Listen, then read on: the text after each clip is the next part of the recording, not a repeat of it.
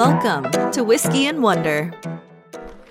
Oh, I was a little late there. A little bit. Trying to Get your water. Trying to get my water opened. Hi, guys. Welcome to Whiskey and Wonder. My name is Megan. I'm Tyler. And this is our podcast where we review whiskey and teach the other something interesting. Exactly. And boy, do I have I thought it was a very interesting topic this week. Okay. So I'm excited to get to that. But before we do that, we are on episode 28. 28, guys. That's not bad. Over half a year. So we're impressed with that. We're going to go us. Yes, go us. Our heads are not going to fit through the door. They're going to be so big. We're excited. Man, I keep clipping over here. That's not good. That is not good. We are excited to be here. Sorry, making a small audio adjustment on the fly. Today, so we've got some announcements. Yep. As always, you can check us out at whiskeyandwonder.com. I put the ad in there. I just combined the email and the website. Check us out at whiskeyandwonder.com or email us at contact at whiskeyandwonder.com. Yes. All this is in the show notes if I butcher it. Wow, Tyler. Yeah. Sad thing is I've got it on my screen here. Oh. Yep. So my friend. Yeah. It's been a long day. I get that. So like I said, whiskeyandwonder.com. That's our website. Go check us out. You can buy stuff from our shop there and see our sponsors, which are currently none. So if you want to sponsor us, that'd be cool too. Please sponsor us. Check us out on YouTube, Whiskey and Wonder. Email us at contact@whiskeyandwonder.com. And all the other stuff you can see either on the screen if you're on YouTube, or you can find it in the show notes if you're listening to the podcast. So announcements on our website. We've got some stuff for sale. We've got stickers for $3. They're good for your car, good for your house, good for your walls, good for your dog if you want to do that. Whatever you want to put them on. Don't put a sticker on your dog. If you want to get some and go stick them on street signs or random places around your town, take a picture of it, tag us on it. 100%. On Instagram. We would absolutely love to see stuff like that. Yeah, that would be so cool. Maybe we'll even do a little giveaway or something like that. I can see that happening. We do have whiskey tumbler glasses with our logos etched. You can find all that information on our shop page as well. You'll have to email us for those specifically because we have to manually calculate shipping, but that's a fairly easy process. Patreon is live. If you feel like donating there, we are patreon.com/whiskey and wonder. We are working on some added content. It's just that takes time and time's tight right now. So yeah, tell me about it. Oh, by the way, Megan has some news.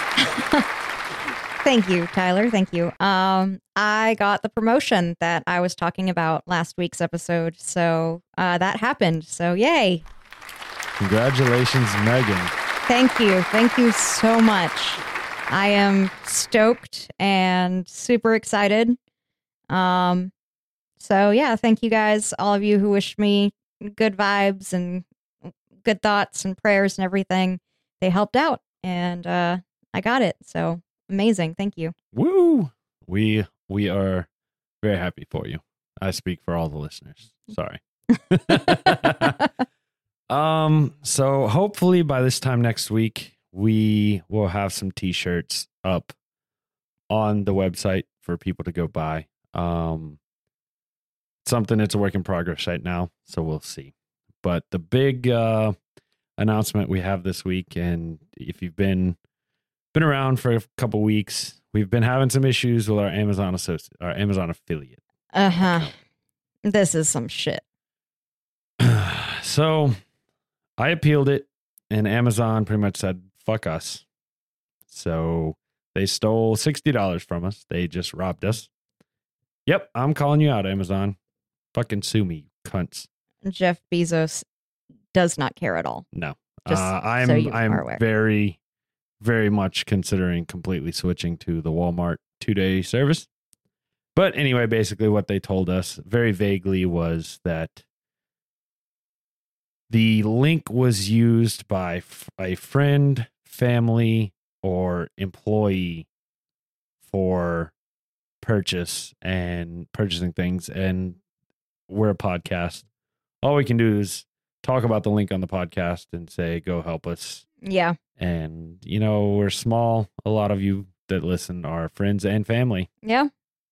So I don't know if they know it was you. I don't know if it's because we call our friends, we call the people friend so-and-so on the show. I don't know. But Amazon's, shut us down. And I actually did some research. Yeah, this is not a rare thing. This is not a rare thing for Amazon. I would strongly encourage, I'm not going to slander Amazon anymore, but I would strongly encourage everybody do a little bit of research into the Amazon affiliate program if you're curious and see some of the horror stories of people losing thousands of dollars. Thank God we only lost 60. Yeah, Amazon is a pretty shady business. Yeah. And matter of fact, I actually heard this week that the Amazon drivers that do the shipping and whatnot, they have to like pee in the bottle in the vehicle because they don't have time for to stop to go to the bathroom. Yeah, it's pretty sad that that's the way that company is, and they don't want their people to unionize because they know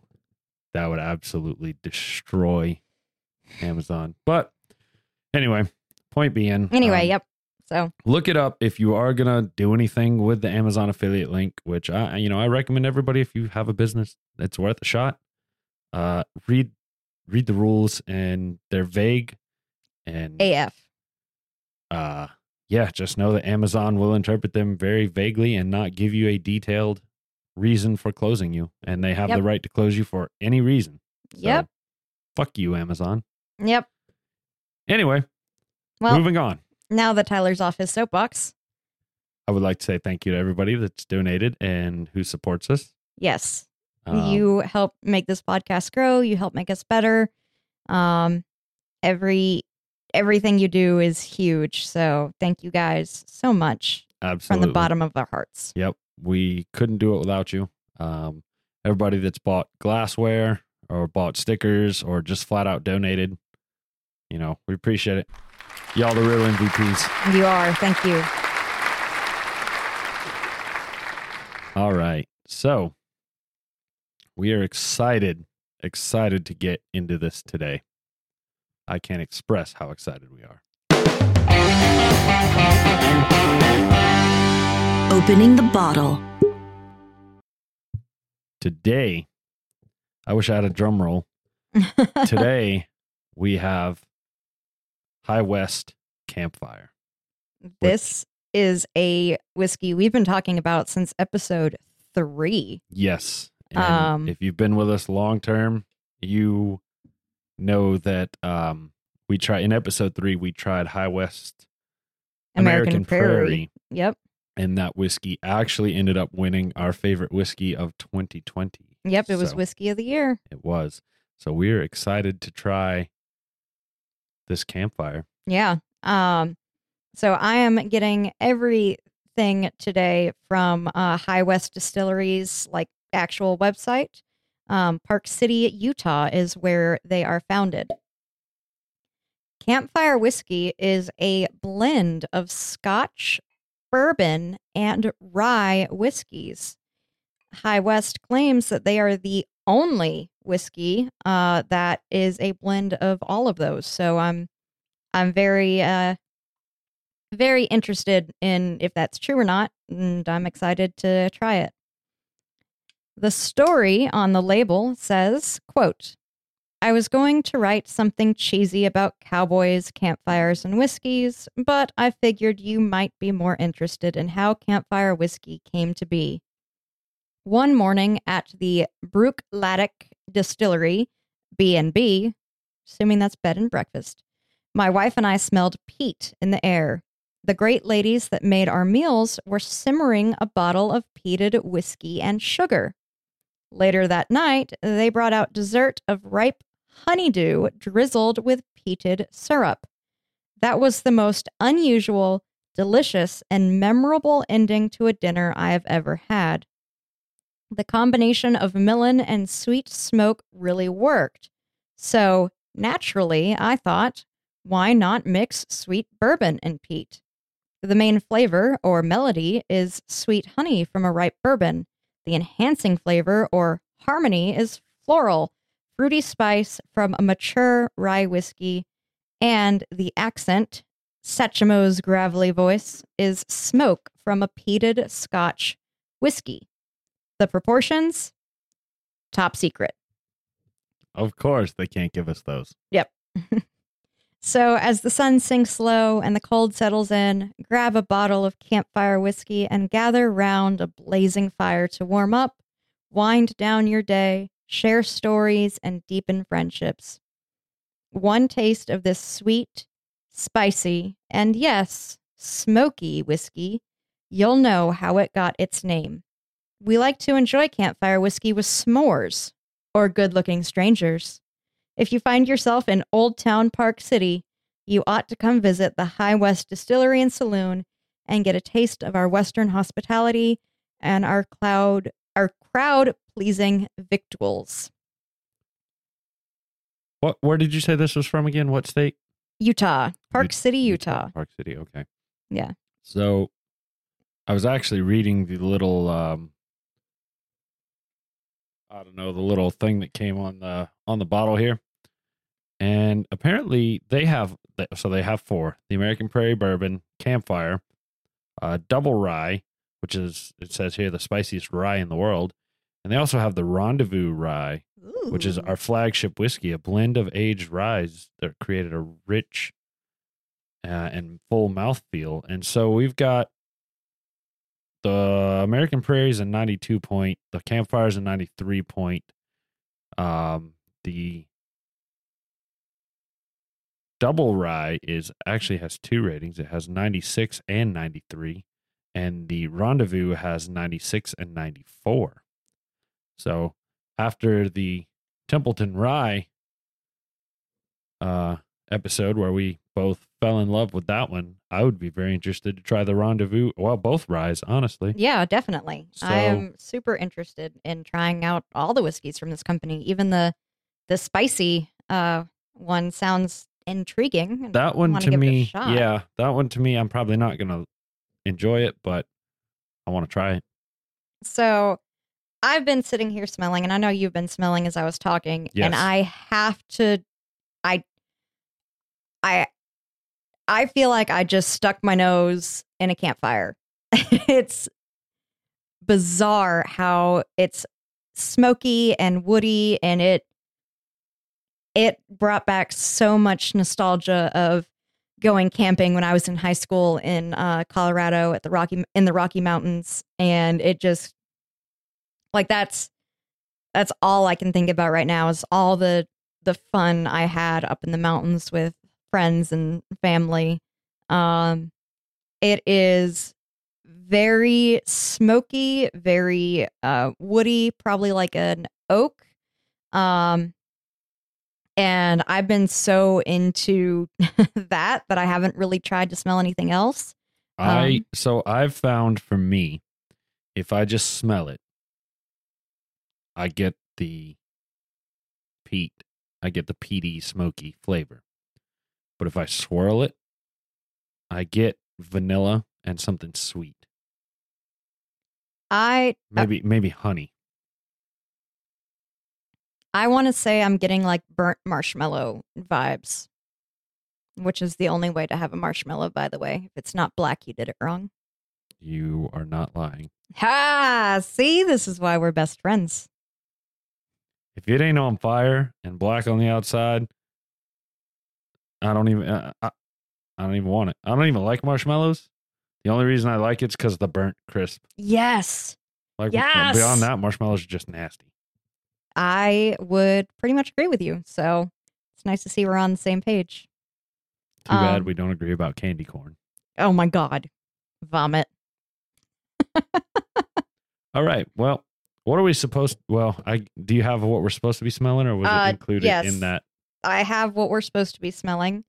The nose is floral, fruity, bright and spicy, caramel, butterscotch, light smoke and smoldering wood from a campfire the morning after, jasmine, chai tea, sandalwood, leather, tobacco, pine resin, and toasted bread. God damn, they got everything under the sun there, don't they? Yeah. This smells like all the things.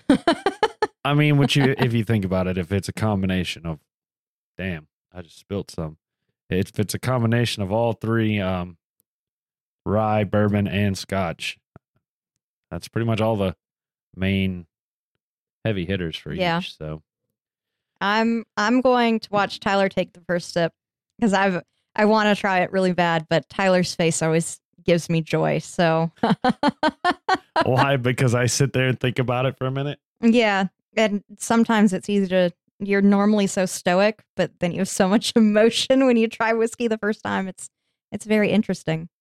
I'm very curious to know if this tastes like it smells. And contemplative. We're getting contemplative. Oh, I don't want to say what's on my mind. I want you to taste it first. Okay. All right, here goes. It's so now that you've got it in your mouth, no pun intended. I will. I almost just shot whiskey out of my nose, Tyler. That burns so bad. Sorry, I couldn't resist. I think it tastes what was the saying? What did you just say? It tasted the way it smelt. That's what I would say. It peaty, but not overpowering. No, not ashtray-y. No. Campfire-y. Woody. Yeah. Yeah. It tastes like a freaking campfire. Honestly, it's perfectly named. It is. I can't describe to you guys how campfire-y this tastes. Like I was not expecting to take the whiskey literally when we got it, and now I realize, like, no, you take this literally. It tastes like a campfire. I'm definitely getting some like char to it, some again like burnt marshmallow char because there is a bit of sweetness there. I get the butterscotch on the tip of my tongue. If I let it sit there for a little bit, there's butterscotch and sweet. Yep, same here. And I didn't get that first experience because you almost made me shoot it out of my nose. Sorry. It in the middle. Oh damn! I had it. And I lost it. Oh, it was spice. That's what it was. Yeah. It's a mild spice, and it quickly fades into like a leather, which lingers for a little while, and it finishes. It's a long finish with kind of a peaty aftertaste, and you kind of have the peaty flavor throughout. Yeah. And the woody flavor kind of throughout. But that would be it's a very unique. Very interesting. Yeah. Ironically, I just make a long story short. I might have told this last week about my job, and I don't think so because it happened this week.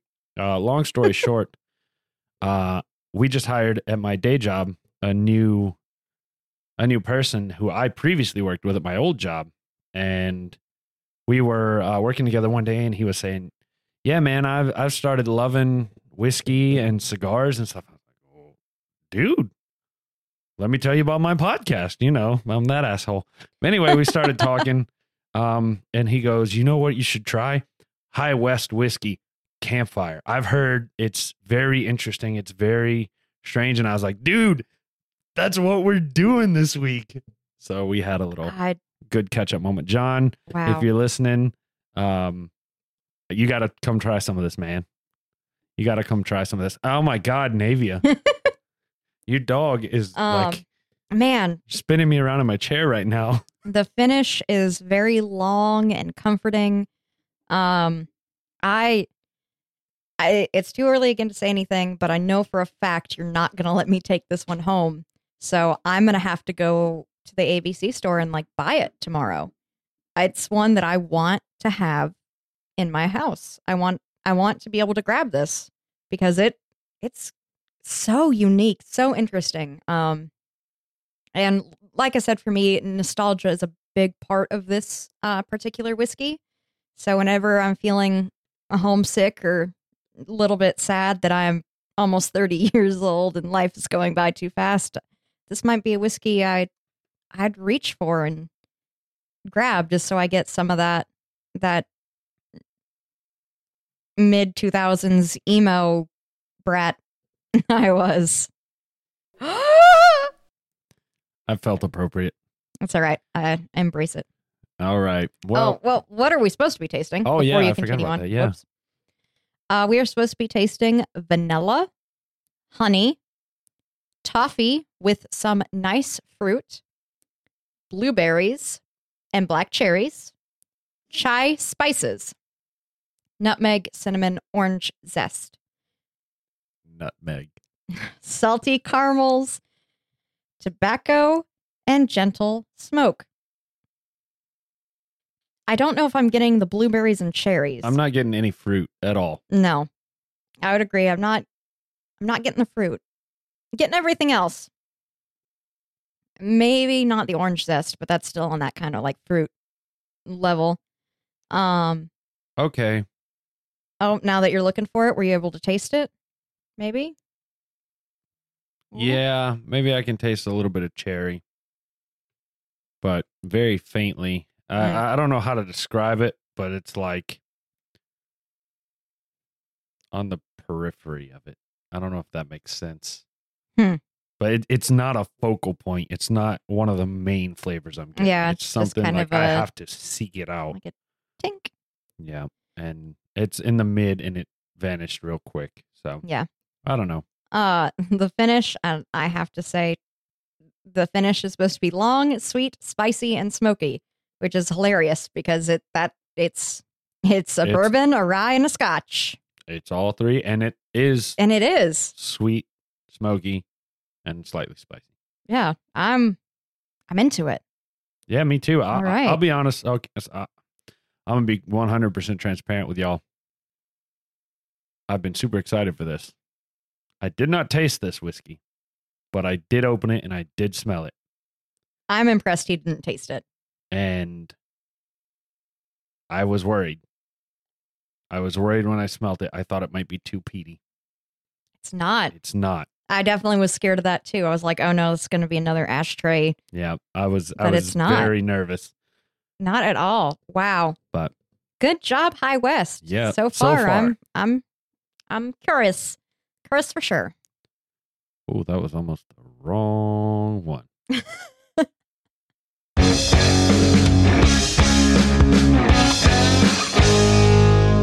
It's time for the Wonder segment.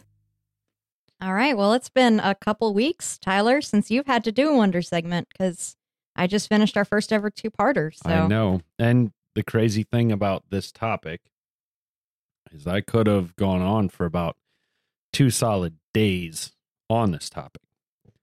But due to time constraints and my busy schedule, I limited it down to about 4.5 pages Okay. of notes. So we're going to learn today about La Cosa Nostra, a.k.a. the American Mob. Oh, snap. This is something. That's exciting. Yeah, this is something I've always kind of been fascinated with. Ever since I was a little kid, my mom told me about it. I don't know why. I would never want to be a mobster, but it's just it's the reason why like mobster movies and stuff are so popular. It's fascinating. it is fascinating. If you've ever watched The Sopranos, which by the way, I 100%, well, not 100%, 75% signed up for HBO Max today just so I can rewatch The Sopranos. It also has Game of Thrones.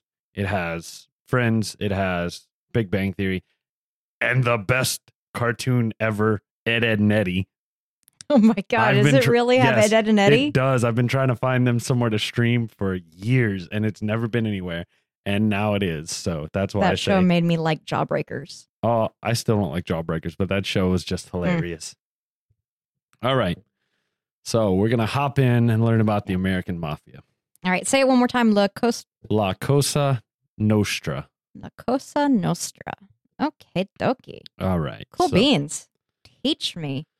The American Mafia is an Italian-American criminal organization located primarily in the large cities of the Northeast and New England, but also with smaller operations in large cities across America. The origins of the group can be traced back to 1869 New Orleans and the Black Hand Group. According to the New Orleans Times, the Black Hand was a group of well-known and notorious Sicilian murderers, counterfeiters, and burglars who, in the last month, have formed a sort of general co-partnership for the plunder and disturbance of the city. So, if you've ever heard of the Mafia and La Cosa Nostra and all that good stuff, you're sitting here wondering, why is this starting in New Orleans? So, especially when the mob's primarily in New York City. Yeah. Or known for being in New York City. Yeah. So it starts there because at the time, Italian immigrants were typically immigrating from Italy to Brazil and Argentina. Oh, they were down south. Yes, and New Orleans was the largest American port that operated with both of these countries, as well as the closest. Oh, so that's where they brought the cocaine in from. I don't know if they had cocaine in 1869. Oh, no, it's probably legal back then. It was in Probably, Coca-Cola. yeah. But that's where they were like originally. The Italians were coming through Brazil and Argentina to get to America through New Orleans around that time. Cool. But it wasn't just New Orleans that was seeing a large increase in Italian immigrants. Between 1880 and 1890, New York City saw its Italian population increase from 20,000 to 250,000. And by 1910, it was over 500,000 in New York alone, which meant that approximately 1/10 of the city's population was either Italian immigrants or first-generation Italian Americans. During the 1920s, I hate this word. How do you pronounce it? Fascist? Yeah, good job. Fascist Benito Mussolini took over Italy and Mussolini. Italians. Yeah, Mussolini. Benito, why you go crazy? God, I have to do the freaking the Italian, Italian fingers. yeah, Italian Mwah. finger. What are you doing? Mwah. Get out of my house. That's so racist. I'm sorry, guys. I apologize for whatever we just did to your culture. I am sorry. I apologize for nothing. Yeah, I know, Tyler. During the 1920s, fascist Benito Mussolini took over Italy, and Italians began immigrating in waves to America. The majority of the Italian immigrants were normal, law-abiding citizens. But, however, with any mass exodus and large group, there's bound to be a handful of bad apples, especially once Mussolini began targeting the Sicilian mafia. That caused many members to seek a new life in America. And these early, I love this word, mafiosi, which is the plural of mafioso, which is what a mafia member is called in Sicily, mafioso. These early mafiosi began forming neighborhood gangs that would terrorize their own communities. However, before long, they would begin to organize. All right. I am into this. I love Goodfellas. I'm assuming you've never seen it because you're Tyler. I saw it once when I was like 13, 14. I don't really remember it. Oh, well. It's a great classic. It's got Robert De Niro and Joe Pesci, right? Yes. Yeah. Yes. It's very, very good. That's the one where Joe Pesci's like, am I funny like a clown? Yes. Funny how? Funny like a clown? Anyway, on January 16th, 1919, the U.S. entered into the era of Prohibition, and Uncle Sam said, no more alcohol. This podcast would not be legal. That's literally in my notes for me to make a comment about that. Great minds think alike. Yes, we do. Um, So many of these Italian American street gangs realized the opportunity to make money by selling bootleg alcohol and transform themselves into legitimate criminal enterprises. fuck yeah. These enterprises became skilled at money laundering, smuggling, bribing police and government officials, and a lot of other types of white-collar criminal activity. And it wasn't just... oh, no, I have that later. I'm sorry. I'm not going to jump ahead. The early mob had a lot of success selling bootleg liquor. The profits were astronomical compared to what they had been doing previously, such as running illegal gambling circles, extorting people and businesses, running prostitution rings, and offering protection. The new profits allowed the mafia families to start gaining some real power and influence. Even though profits were flowing, it was still the Wild West. Rival gangs would rob each other. They'd rob their alcohol shipments. They'd force rival gangs to pay protection so that they didn't rob their liquor. And it wasn't just the Italians. They weren't the only dog in the fight either. There were Jewish bootleggers. There were Irish bootlegging operations. And it eventually led to an all-out war known as the... I'm sorry, not the Jewish and the Irish, but the fact that it was just the Wild West amongst the different factions. It led to an all-out war known as the Castellamarise War. You gotta love the Italians because they spell everything the way it sounds. So it's intense words, but if you just sound them out, it should be right for the most part. Castellamarise War. Castellamarise War. Yep. I'll put it this way. This word was so long and had so many letters in it. I just copied it and just pasted it every time I needed to type it. That is dedication to the craft of laziness. Yes. The Sea War, I ain't even going to try to say it again. The Sea War took place between February of 1930 and April of 1931. It was a bloody power struggle between the two main Italian crime organizations, one led by Giuseppe Joe the Boss Masseria, and the other led by Salvatore Maranzano. I'm sorry, some of these names, like I said, Italian, you sound it out, you sound it out, you're good. It just takes me a second in my head to sound it out. During the 1920s, Masseria, a Sicilian mafioso, controlled all mafia operations in the U.S., but Vito Ferro, a Sicilian don based out of a town called Castellammare del Golfo, decided he wanted to be in charge and sent Salvatore Maranzano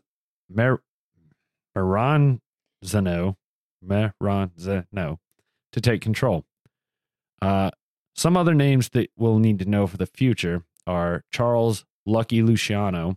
I know that name. Tommy Lucchese, and Vito Genovese, all members of Masseria's group, and Joseph Charles Bonanno, a member of Maranzano's group. How do you know that name? Is it going to spoil? Yeah, I'm not Okay. going to say anything. Okay. But I just wanted to yell out that I know that name. Okay. I'm still here, guys. I'm curious. I want to know once we're past the spoiler. So this war was actually a two-way power struggle.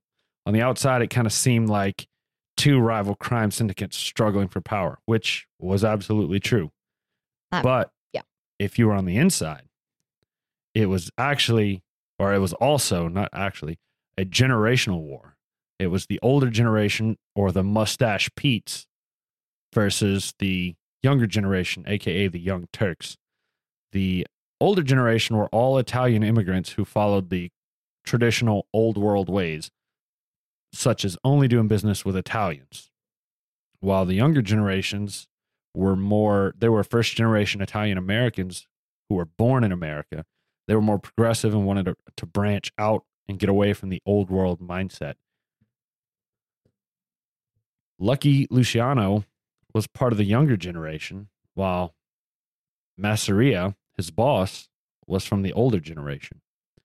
Luciano began to question if Masseria if his traditional leadership would allow them to prosper in modern times, Luciano also viewed the conflict as unnecessary. And he saw it just as a disruption to business and really wanted it to end quickly. This wasn't unique to Luciano either. Mobsters were actually switching sides regularly during this conflict. So one minute they'd be on Masseria's team, the other minute they'd be on Maranzano's. So Fair weather fans. Yeah. Going with who's winning the day. damn, I got to stop saying I've caught myself do that like 4 times now. It's like when I smack my lips into the mic and it totally blows Yep. my brains away. Yep. I'm like, Between- God damn it. Yep. Between 1930 and 1931, the two sides traded murders and the scale began tipping in favor to the Maranzano side. Sorry. Luciano and Genovese began communicating with Maranzano and agreed to betray Masseria if it would end the war, and a deal was struck. On April 15th, 1931, Masseria was murdered and the war was ended.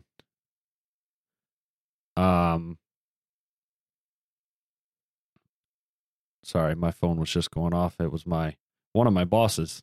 So I had to silence that and send her a quick one-touch text message. So Hopefully she doesn't need you. hopefully, Maranzano created a new structure for the mafia, dividing the organization into families. Each city in the U.S. was run by a family, with the exception of New York City. New York was so large that it was divided into 5 families. The original 5 families were the Luciano families, the Profaci family, Profaci, Profaci family, Gagliano family, Maranzano family, and the Vincent Mangiano family. But soon they became the Genovese family, the Bonanno family, the Colombo family, the Lucchese family, and the Gambino family. Remember the names I mentioned earlier? Joe Bonanno, Tommy Lucchese, and Vito Genovese? I remember them. They all went on to become bosses and have families named after them. Makes sense. I am very curious. This is a lot of names that I'm trying to keep track of. I'm curious if I'm going to be able to do it. It's just imagine trying to research it. It was all over. Do you remember how many Anatolias were in the True Noble episodes? Yeah, that's true too. So I've been in your shoes. I know what it is like, my friend. Man, this All right. whiskey is just. Yeah, I Interesting. know. I'm presenting and I'm already halfway done with mine. I'm having to make sure I'm not like chugging it. That's interesting. Very interesting. All right, continue on. Sorry. You're fine. The families were organized as well. Each family had a boss, and below that was the underboss. Then capo regimes, or capos. Below them were soldiers, and at the bottom were the associates. Anybody could be an associate, but in order to become a, quote, made man, you had to be full-blooded Italian.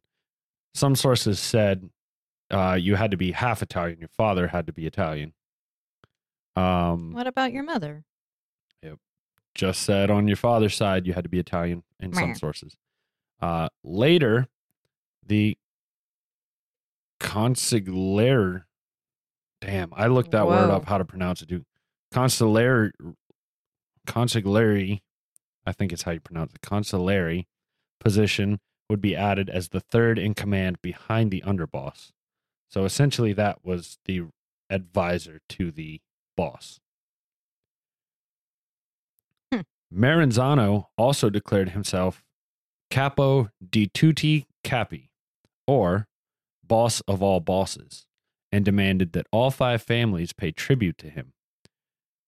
This didn't sit well with Luciano, and on September 10th, 1931, Maranzano was killed in his office, which is basically going to be a pattern. I can only imagine. Yeah. This effectively got the old guard out of the way, and Luciano began to expand Maranzano's new structure. Luciano wanted the mafia to function in the form of a major corporation, believing it would increase cooperation and allow one governing body over the entire mafia. And so, the commission was formed. The commission basically acted like a board of directors, with the boss of each of the 5 New York families serving on the commission, as well as the boss from Chicago and Buffalo. Each boss had one vote, and they would settle disputes. They set policies and mediated disagreements between the families. Bossos. I love that. Bosses also had unquestioned authority within their family and received a cut of every money-making operation that their family was involved in. So I remember researching one guy for this. He was a capo. He was over 300 soldiers who were over God knows how many associates. Every one of those associates that did a score passed some up to the boss. It's a bloody pyramid scheme. It's a MLM, mid-level Yes. marketing scheme. multi-level marketing. Multi-level, All whatever. hail the great God Amway. Exactly. Oh, long story. Yep, Check out Time Suck. definitely. Luciano allowed flexibility in who the mob associated with by allowing Jews and other societal groups to be associates. Even with all the progressive changes, Luciano did keep one other aspect of the old guard's philosophy: omerta. Omerta is a code of honor that originated in southern Italy, which basically, if an outsider or authority or police or whoever comes and starts asking you questions or you get in trouble, you don't tell them anything. You keep quiet. Snitches get stitches. Pretty much. So let's talk a little bit about the golden age of the mob. Once Prohibition was repealed in 1933, the mob began to diversify their criminal activities and began trafficking drugs, fencing, loan sharking, running illegal gambling, performing extortion, running protection rackets, and labor racketeering through the use of labor unions.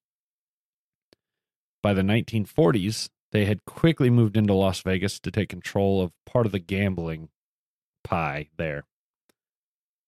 Unlike most crime syndicates, the mob was able to encompass legitimate business into their criminal empire, making it harder on law enforcement to discover.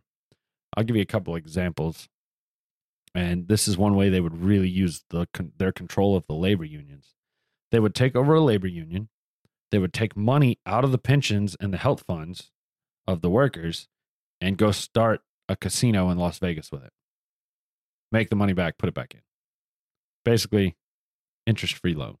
I mean, makes sense. Sounds good. Yep. All right. Nothing wrong. Another example, they would bribe union dock workers to tip them off whenever valuable shipments were coming in, and they would steal the shipments and fence them for a profit. They would use their control of the labor unions to threaten strikes so that they could extort businesses or participate in bid rigging.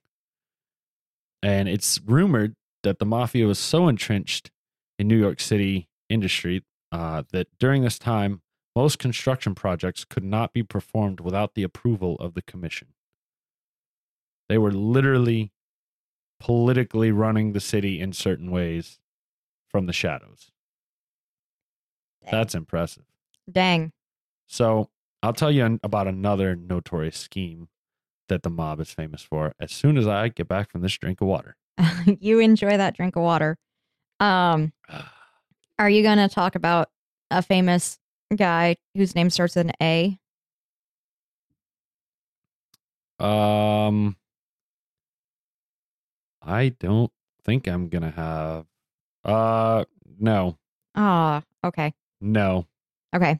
He could be a topic all on his own. Yes, different city. If it's one thing, yeah. Yeah, it's who you're thinking of. Yeah, he He had some dealings, but in my research, he didn't come up that much. His name Okay. was there a handful of times, but I figure that can stay for its own topic. Okay. Yeah. So he's someone I've been interested in looking up. So Okay. I wanted to know how much you said about him. But Yep. Not jack shit. all I right. don't even mention his name.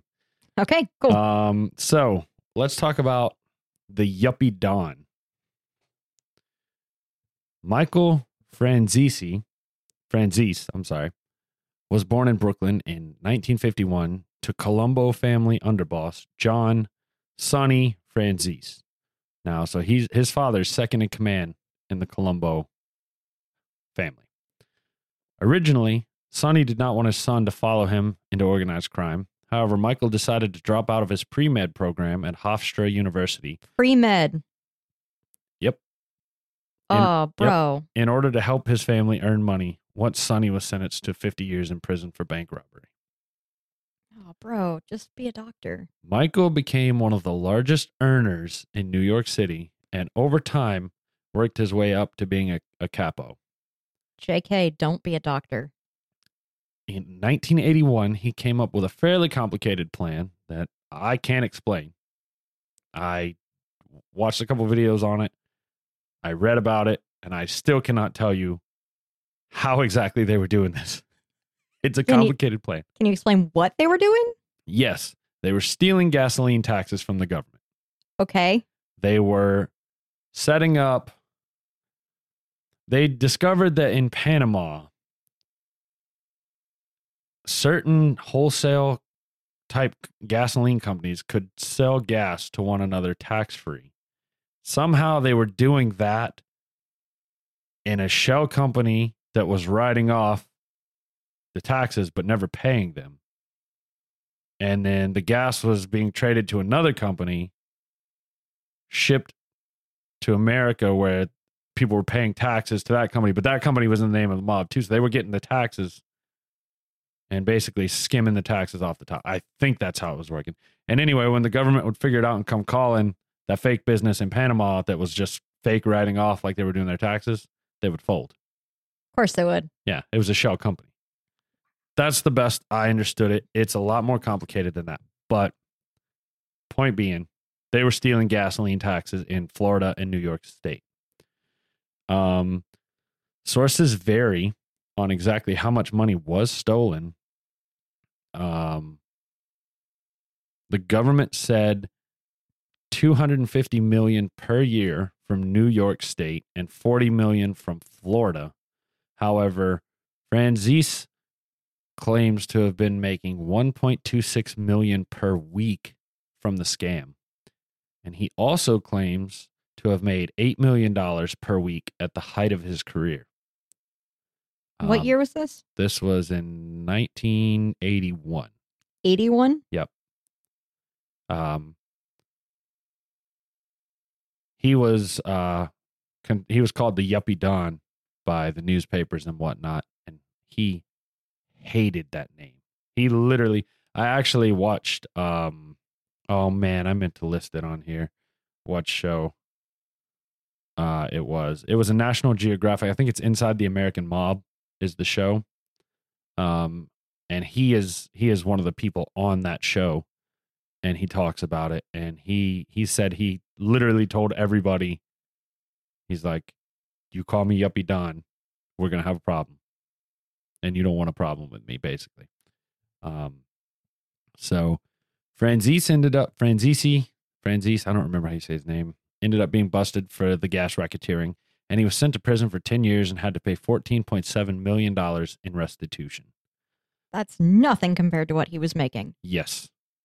Once he got out of prison in 1994, he officially retired from the mob and moved to California.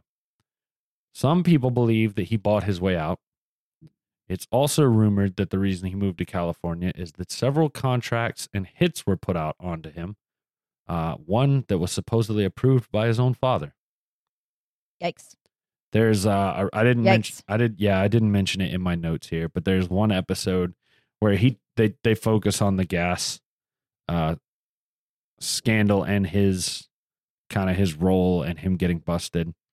And he pretty much says, I made it so far up, I was making so much money that even people inside the mafia were like, you're not paying enough to us. You're like taking 90% and paying us 10. Yeah. And so he's like, they took me to a house one night with the big boss, blah, blah, blah. He's like, the dudes, I got into a car with like my best friend and some dude I didn't know sitting in the backseat behind me. We walk into the house and they both get behind me. He's like, this is not a good sign. He's like, I'm going to this house to die. And he talks, he manages to not die. Spoiler alert. And comes out and he's talking to his best friend in the car. He's like, I don't know what to do. Like, what in the world? And I'm not doing anything. And it turns out his best friend's like, before you were in there, your dad was in there and he did nothing to try and help you. It's like dog eat dog world. And he said that was when he realized like he needed to get out. Holy He's like, mother. nobody else is looking out for me except me. And like the whole time before this, he had been talking so much about, I looked up to my dad. I loved my dad. My dad was my idol. That hurts. Yeah. So it like shattered him. I can understand. That would shatter me too. Yeah. Jesus. But he said he had like a private plane and a private helicopter and anything he wanted. Oh yeah. So, the reason why I was on my phone as you were talking, I like to figure out the inflation amount of what Oh boy. X amount of money is worth then versus today. So I looked up the 290 million that you said he was making in 1981. That would make him earning $839,098,569 today. Almost $1 billion a year with a billion. Holy goodness gracious. So they were making good money. If only I had been Italian and born in New York and born 50 years before I was. Well, maybe not 50, maybe like 45, 40. Let's call it 35. At the same time that Michael Franzese was doing all this stuff, working his way up to be capo and skimming money from the gasoline tax, you've got Joe Pistone working his way up as well. In 1976, Joe Pistone, as FBI special agent, went undercover as Donnie Brasco and infiltrated the mafia deeper than anyone ever had previously. There's a movie about him called Donnie Brasco, and Joe Pistone is actually in this show as well that I watched, Inside the American Mob at National Geographic. I don't know if I mentioned that earlier. So that was really cool to hear his account of everything. He was given a backstory of being a jewel thief, and he started hanging around mafia bars and had no luck for 6 months. No contact at all. And shortly thereafter, worked his way into being an associate for the Colombo family. Right about this time in the late 70s, there was a power struggle amongst the mobsters, and he ended up changing who he worked for a couple times, but the end result was that he worked for a soldier named Benjamin Lefty Ruggiero, Ruggiero, whose capo was Mike Mimi Sabella. For a time, up until the murder of Carmine Galante, who was the boss of the Bonanno family. So basically, he was an associate. Donnie Brasco, FBI agent Joe Pistone, was an associate that reported to Lefty Ruggiero, and Lefty reported to Mimi Sabella. And then Carmine Galante was the boss of that family. All right, I'm following so far. Once Carmine Galante was killed, he was shifted to report to a new capo. Sorry, capo is a guitar term. A new capo named Dominic Sonny Black Napolitano. Napolitano sent Pistone down to Miami to open a nightclub, but later recalled him to New York in order to make him a made man. To become a made man, In most cases, you had to commit a murder. Oh, that escalated quickly. Oh yeah. Fitting. Um. Yikes. Yeah. So the FBI chose to pull the plug before he was forced to kill someone. I am shocked the FBI pulled the plug. It's the CIA that does more scummy Oh, stuff. you're right. It Yeah. is the CIA. Okay. Sorry, FBI. I apologize. Not exactly sorry, CIA, but don't hurt me. Shortly after Pistone made it, so it's covered in the thing I watch. I didn't put it in my notes. The FBI went to Napolitano and pretty much said, "Hey, you know Donnie Brasco? He's an informant. He's one of our guys." And Napolitano didn't believe it. He didn't believe it. He didn't believe him at first. Yeah. And so word gets around, and a couple weeks later, Napolitano is found dead with his hands cut off, which was a symbol.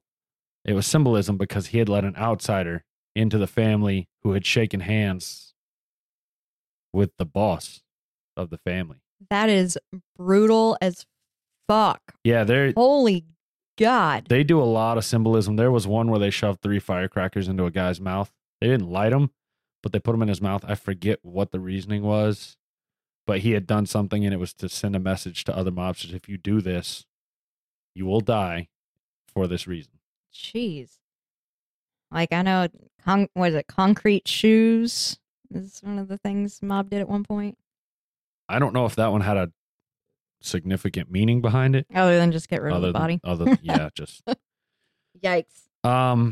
In addition to the Donnie Brasco operation, which gained so much intelligence on the mob and how it worked and its inner workings and whatnot, who was who, the passage of the RICO Act became an effective tool against the mafia as well. The Racketeer Influenced and Corrupt Organizations, or RICO Act, extended penalties for acts performed as part of an ongoing criminal organization. So essentially, it made violating these laws result in 20 years in prison, loss of all properties gained from violating the act. So if you bought a mansion from your racketeering, then you lost the mansion. In addition to 20 years in prison and huge fines. During the 1990s and early 2000s, several high-ranking mob members, including Joseph Massino, who was the Bonanno family boss, was arrested under the RICO Act and sent to prison. Joe Massino began cooperating with law enforcement in hope that he could avoid the death penalty. And that was the first time that a standing boss, or I guess not standing if he was arrested, but first time that a family boss had turned and worked with authorities.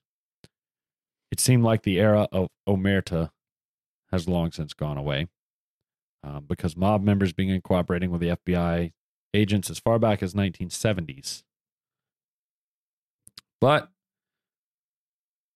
what are they up to now? Well, you know, a little of this, a little of that, just, you know, doing what they do. Same thing any mobster would do. They're actually still doing what it always does, or what it always has. They're still involved in all sorts of white-collar crime around the country. But it appears that from the 30s kind of to the 60s, they kind of lurked in the shadows. And then in the 70s, they started getting a little, I don't want to say braggadocious, but there was one boss of a family on this on the TV show that was like holding rallies for anti-Italian discrimination. And it's just like you're getting a lot of publicity that doesn't necessarily need to be made. Like, when was the Godfather movies made? 70s, 80s? Yeah. Somewhere in that range. The Sopranos, that was 90s? Goodfellas. Yeah, The Sopranos was like late 90s, early 2000s. But my point being, after the 70s and 80s, we kind of realized who the mob was, became fascinated with them. They started getting attention outside of law enforcement. I think at this point, they've wanted to shrink back into the shadows. They do a lot of work on the internet, through the internet, with offshore accounts. It's Dark not, web type stuff. as best I could tell, it's at internet. All I could find. It's hard to find stuff on what they're doing now because it's not like there's a forum where you can go say, "Hey, what's the mafia doing right now?" You know? Hi guys. Hey, I am a podcast. I want to run with you guys. What are y'all doing? Where can I meet? Where's your social club? So it just said they use the internet now. I'm assuming it's dark web stuff. It's at offshore accounts. They're probably into Bitcoin because that just screams mafia. Yeah. But it's not what you saw in The Sopranos, the Godfather movies. There's a whole new generation of mobsters out there now. We saw one generation change, and we're seeing one change right before our eyes. So the old guard became the new guard, and the new guard has now become the old guard with a new guard taking over. And with that, like I said, I could have gone on about this topic for 2 days, but had to limit it. Had a limited amount of time to get research done and whatnot. So Wow. I had to condense it down to about 4.5 pages. Definitely interesting. Good job, Tyler. Well, thank you. And where's my schedule? Here. All right.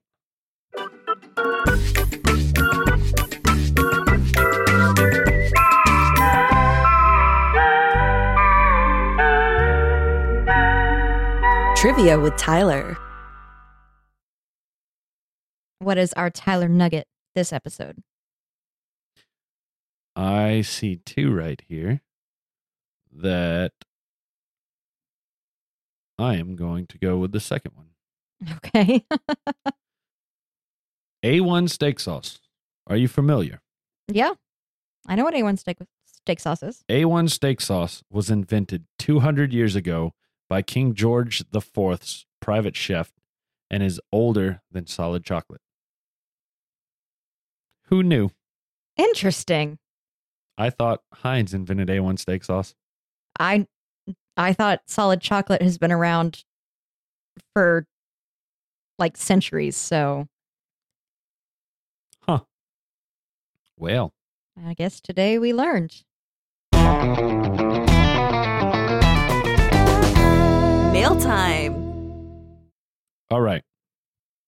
Let's hop into mail time. We didn't get that much mail this week. So, Slackers. yep. Tut. We did get an email from Megan's mom, Leona. Mama Leona. We're not Italian. No. No. But Sorry. that is a very Italian name, though.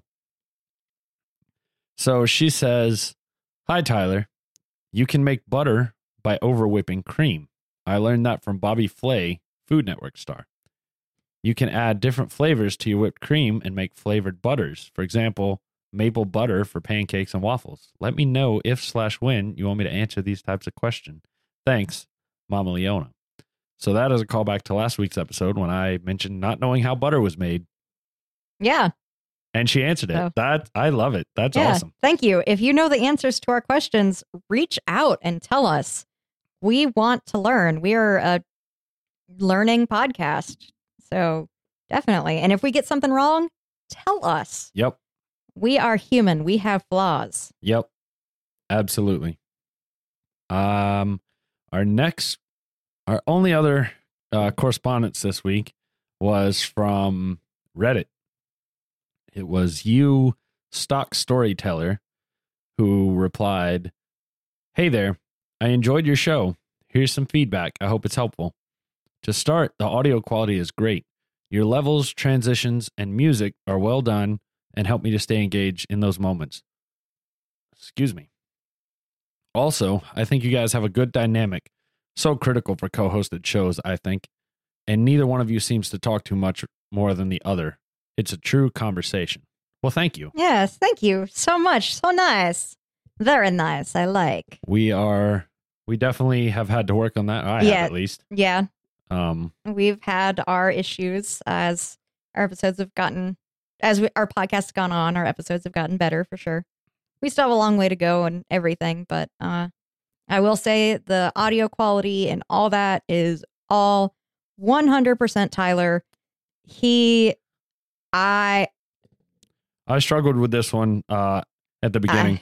it took some finagling to get it to work, but once I figured it out, it's been pretty smooth sailing. So I literally sit here and put on a headset, and he says, "All right, test your mic," and I talk randomly into the mic, and then okay, we're good to go. I have no idea what in the hell he does. There's like 50,000 buttons and things over there where he's sitting. that is not true. There's maybe 30 buttons total. Oh my God. I have no idea what a single one of them does.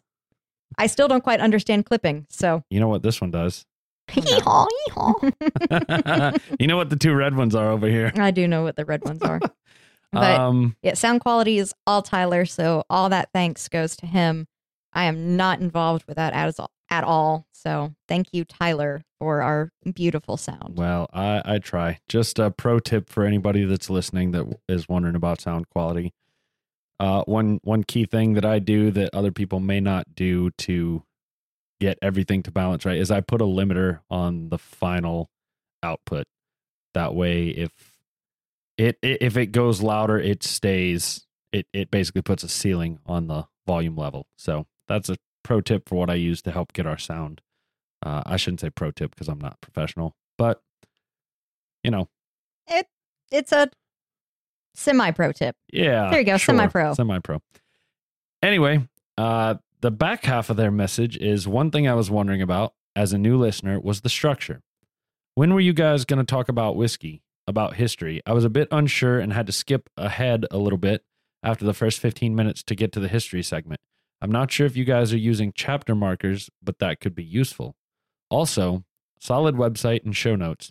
It may help to focus on just one or two calls to action at the end.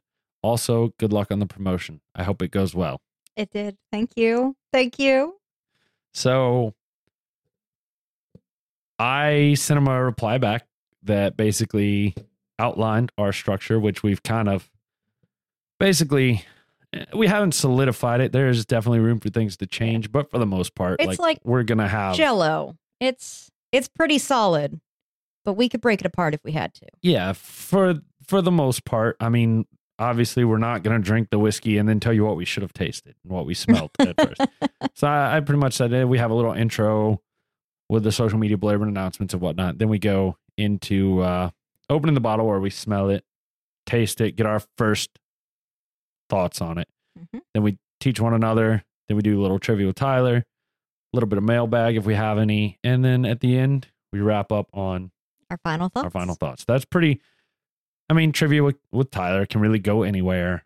You know, we can put the announcements at the end and stuff like that. It just depends on what we're doing. But I think we're pretty comfortable with this schedule. So if you're a new listener and want to check out the history segment, that'll be, probably usually 15 or so minutes in. Yeah. If you want the whiskey segment, it's probably going to be about 10 or so minutes in. And then it'll be at the end of the Wonder segment, which is, you never know how long that's going to be. Like the first 10 minutes of the podcast and then like the last 15? 15. Yeah. That's whiskey. And where'd my page go? There it is. Okay. So like I said, I replied and basically, as far as using chapters and whatnot, I'm not really sure what I don't know what that means. This person meant. I know there have been some YouTube videos where I've watched where you can like skip. Essentially, it'll be like if I'm looking at a backpack review, it'll say fit, and then it'll go to storage. I know exactly. Yes. Yeah. Okay. And Don't know how to do that, but I know what you're talking about now. I have no idea how to do that. I've never used YouTube before this endeavor, so I will look into that. They also mentioned. So I wrote them back, and their reply was, "No problem. Okay, yes, the structure became more clear to me as I continued to listen. As a new listener, though, I wasn't quite sure what was happening until I already invested a good amount of time into the episode. I only listened to the most recent episode. For chapters, I meant podcast specific. I'm not sure which host you're using, but some, like Buzzsprouts, allow you to divide each episode into segments or chapters, which can each have their own subtitle and link. The listener can then skip around to different chapters in their podcast player. Not all players support this feature yet, but Pocket Cast is one example. Best of luck to both of you, and I hope I was able to help." So I did check with ours. We use Pinecast, and we can't do that, unfortunately. Yeah. So So maybe one day. are we able to like transfer our host somewhere else if one day we wanted to? I believe we can, but I don't know.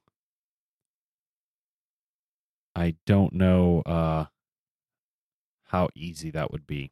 Okay. Well, either way, that's a conversation for off air and for another day because it's not Yeah, something it's not something pressing. Yeah. I was just curious. I am looking right now, and I just want to say thank you guys again. We're sitting at 1,529 listens. You guys are getting those listens up there. Amazing. And Less remember- than 1,000 left, Yeah, and we say goodbye. 2,500 and off comes the beard. So keep that in mind. I'm not looking forward to it. I will go live when we get rid of that beard. I'm so excited. Yeah. You made the promise. So Yeah. All right. Well- and that's all we have for mailbag today. So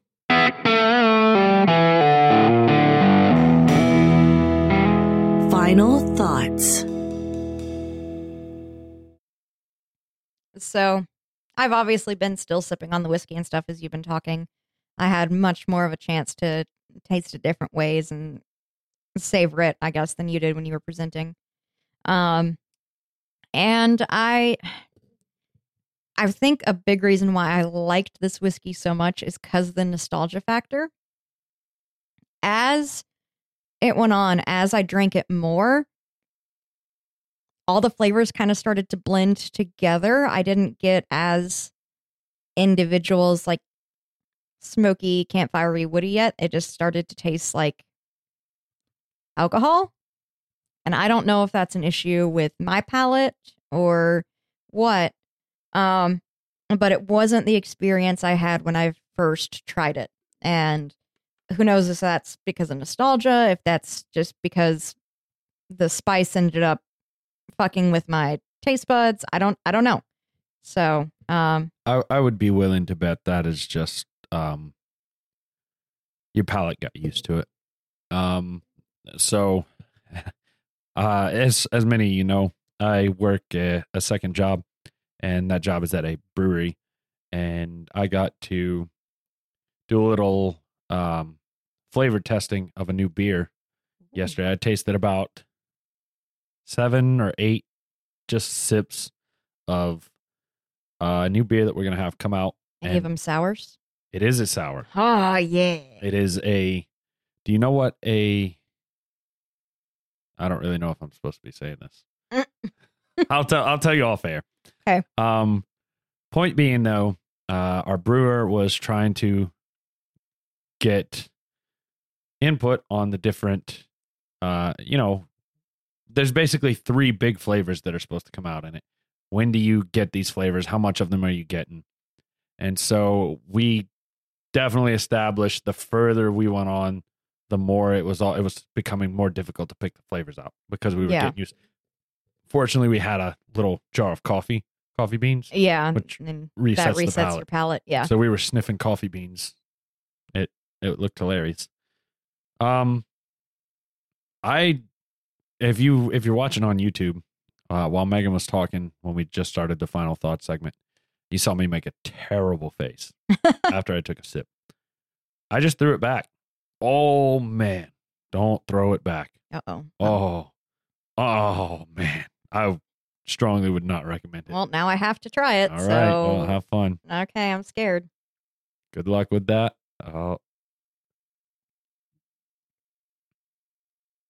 Oh, that's a bad face. Yep, I made a bad face too. Not good to shoot. Don't shoot this whiskey. Not a shooter. This is a sipping whiskey.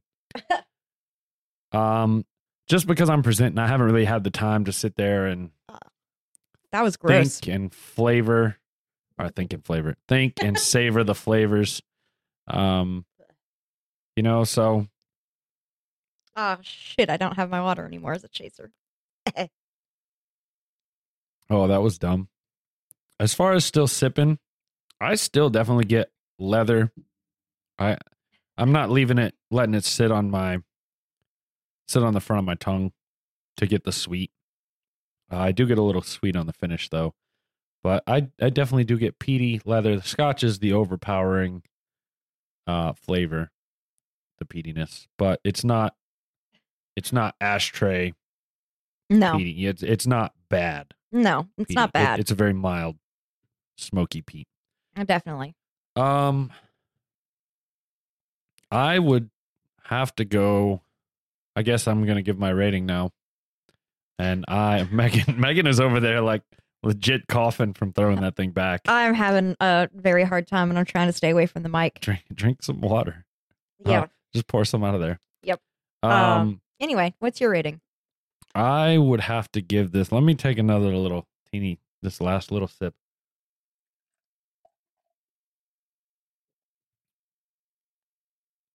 It's unique.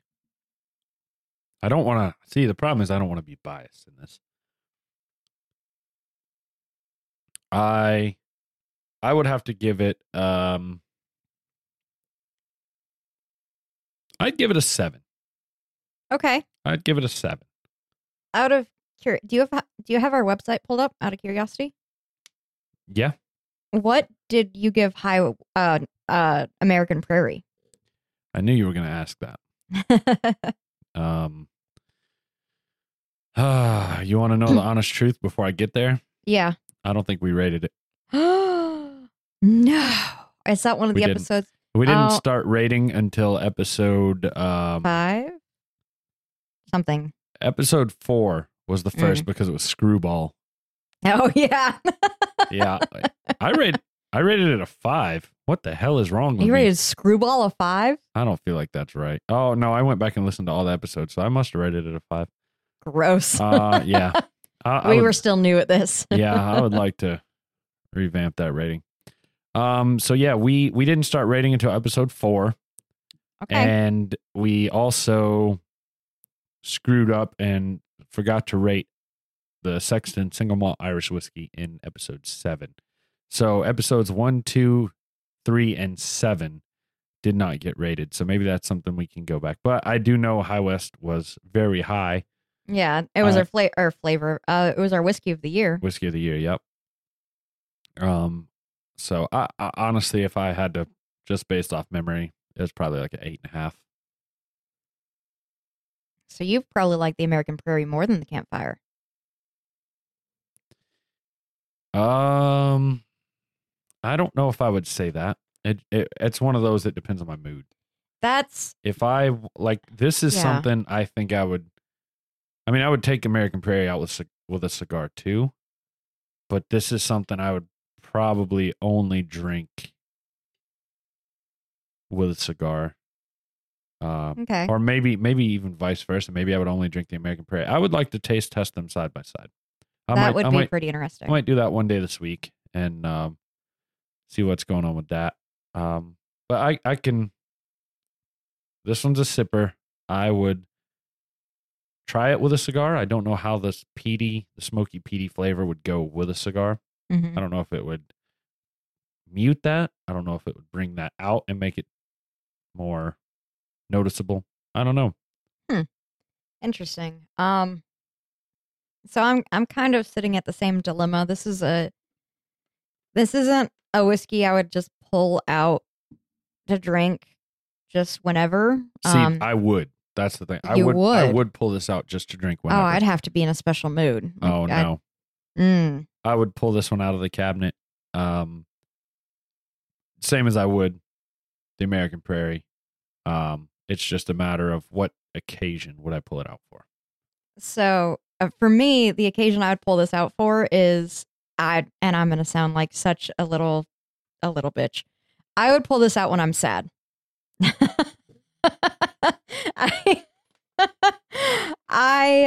This is a whiskey. Wait a minute. I have a sound for that. Oh no, you don't. I'm so sorry it took me so long to get there. I'm fighting. You can't see her, but Navia is right here by my right hand that's trying to mouse. She knew and you she were was like that. nosing my hand Nice try, off of the Nay. mouse. Thank you. You can see her nose now in the camera. Oh yeah, she was. We've been fighting a couple times this episode. Me and Navia have.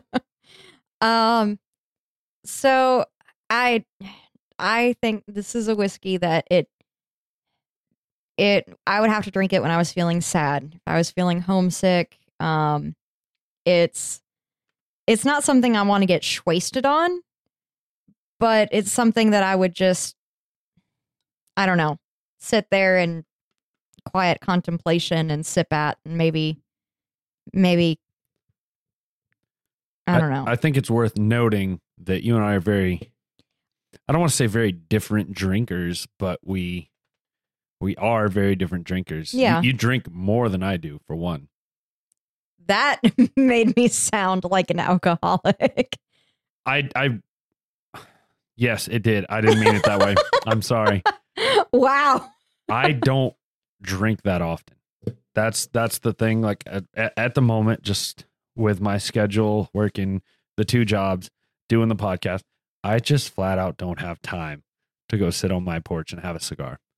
It's something I'm trying to make some more time for, but at the moment, I really don't have time, and I pretty much only drink for the podcast.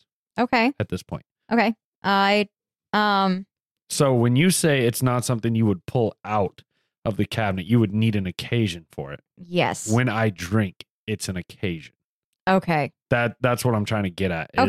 Is I don't really drink. I need, like, every once in a while I'll have a cookout and I'll have you guys and some other friends over, and that's when the whiskey will come out.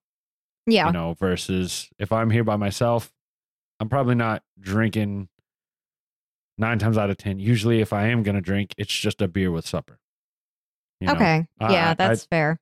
So that's fair. Just because of my work schedule and how much I work, and yeah, it's just hard to find the time to sit down and go through the ritual, because that's what it is for me. It's a ritual of pouring the glass, lighting the cigar, sitting on the porch. I like to do it at night when I can see the stars, when it's not freezing your dick off or your tits off. Yeah. The routine, and I just don't have time for the routine. I get that. And I definitely respect that. I do want to clarify how often I drink, so that people know that it's only like 6 times a week. Every day that ends in day. Haha, that's so funny. No. I, throughout the week, like during the actual work week, I might have a beer or bitch beer equivalent, Mike's Hard Lemonade, cider, that type of thing, with supper. But I don't pull out any liquor until the weekend hits. And I typically only drink on Saturdays when I dungeon master for Dungeons and Dragons campaign, because my friends are great and I love them, but sometimes they drive me to drinking. And been there, experienced that.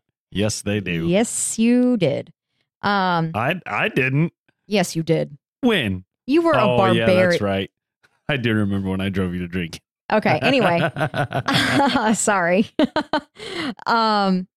So I drink liquor on Saturdays and then Sundays for the podcast. And occasionally, if I've had a bad day, I'll have a finger during the week, but it's very, very, very rare. And I would also say I'm not a drinker. I don't go through my alcohol like a fiend. Yeah, unless you like it. She's got no comment on that, because Rabbit Hole and one other one I wanted her to bring back so I could take another sample of them, and she was like, it's gone. But that's fine. I mean, you enjoy it? Enjoy it. Yeah. I don't get wasted. Yeah. I'm too old for that shit. We got wasted. Yeah, we did. Yeah, that was the last time That was the last time I got wasted. Yeah, it was the our last New time I got Year's wasted Eve was the New Year's special. And that was fun. You were wasted. I wouldn't even call me wasted. I was drunk at one point, but that was it. I was like, go listen to our New Year's Eve special if you or our end of year special. I'm sorry. Yeah. If you want to experience me wasted. Yeah. Which was fun. I enjoyed that. Yeah, that was fun. But I didn't get hungover wasted. That's good. I got like comfortable wasted. As for me personally, I think this, since we've started this podcast, because at first when we started, we'd do, I'd say for the first 5 or 6 episodes, after we were done, we would go have another finger on the porch, or at least I would as you're driving. But since we stopped doing that, it got cold. It just wasn't worth going to sit out on the porch. I bought a little heater and I went out there one night in the middle of winter. And if you guys can hear Navia destroying a toy right now, she has got the noisiest freaking toy that my dog has. Anyway, so I sat out there one night throughout the entire winter with a little heater and froze my ass off and said, no, thank you. So now that it's getting to be summertime, I got a fire pit in the backyard. Maybe it's weird to do that by myself though. No, I don't think that's weird. I think it's 100%. It just feels weird to me. I don't think that's weird at all. But anyway, different strokes for different folks. So I've rated this a 7. Oh, I haven't given a You rating haven't yet. given a number yet. Oh, wow. I'm glad you actually wrote it down because I have no idea I didn't give it a rating yet. I know I suck. This one for me. Oh, I hate to say it. I'm going to change mine to 7.5 actually. Okay, 7.5.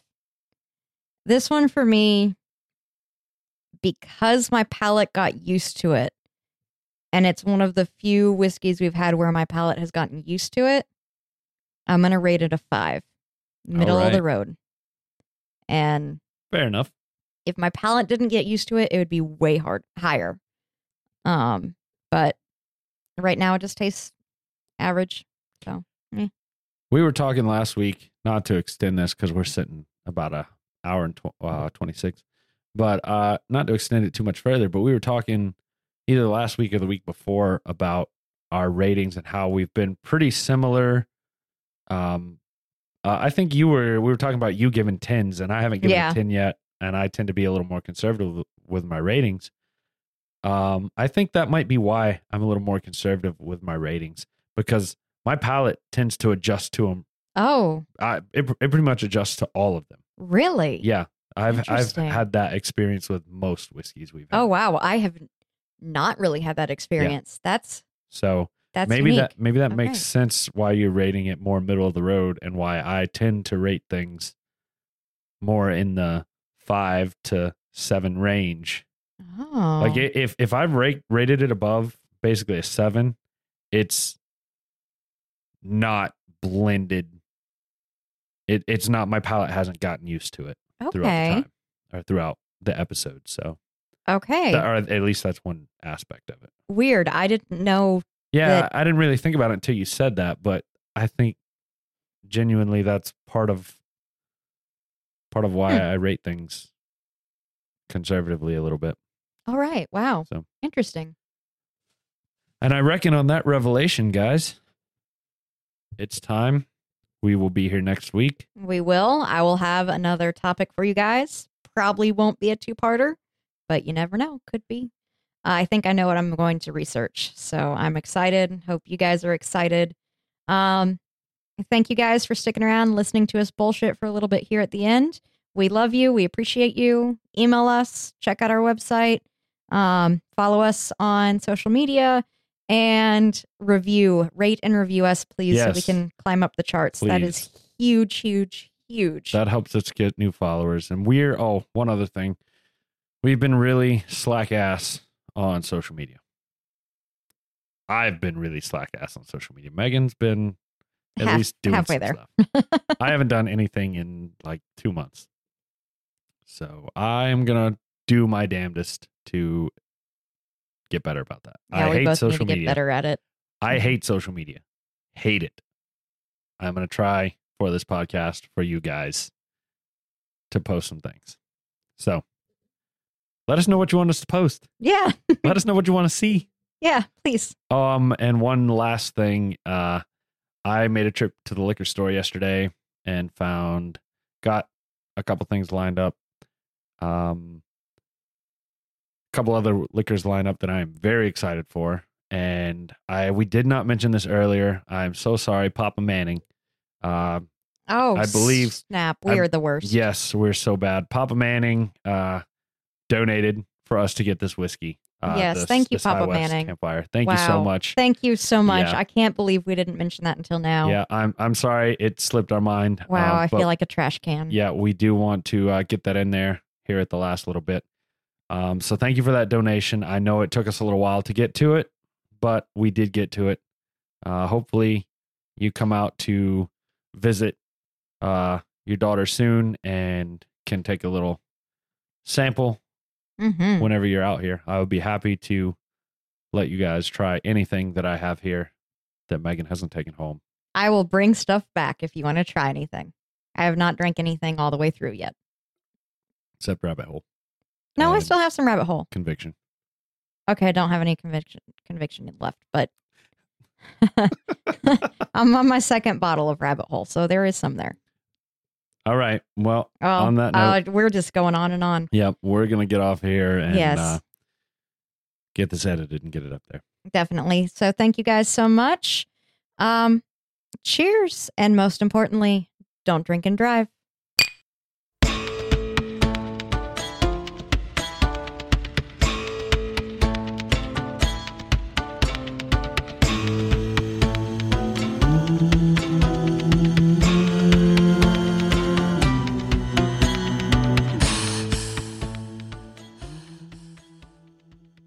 That made me sound like an alcoholic.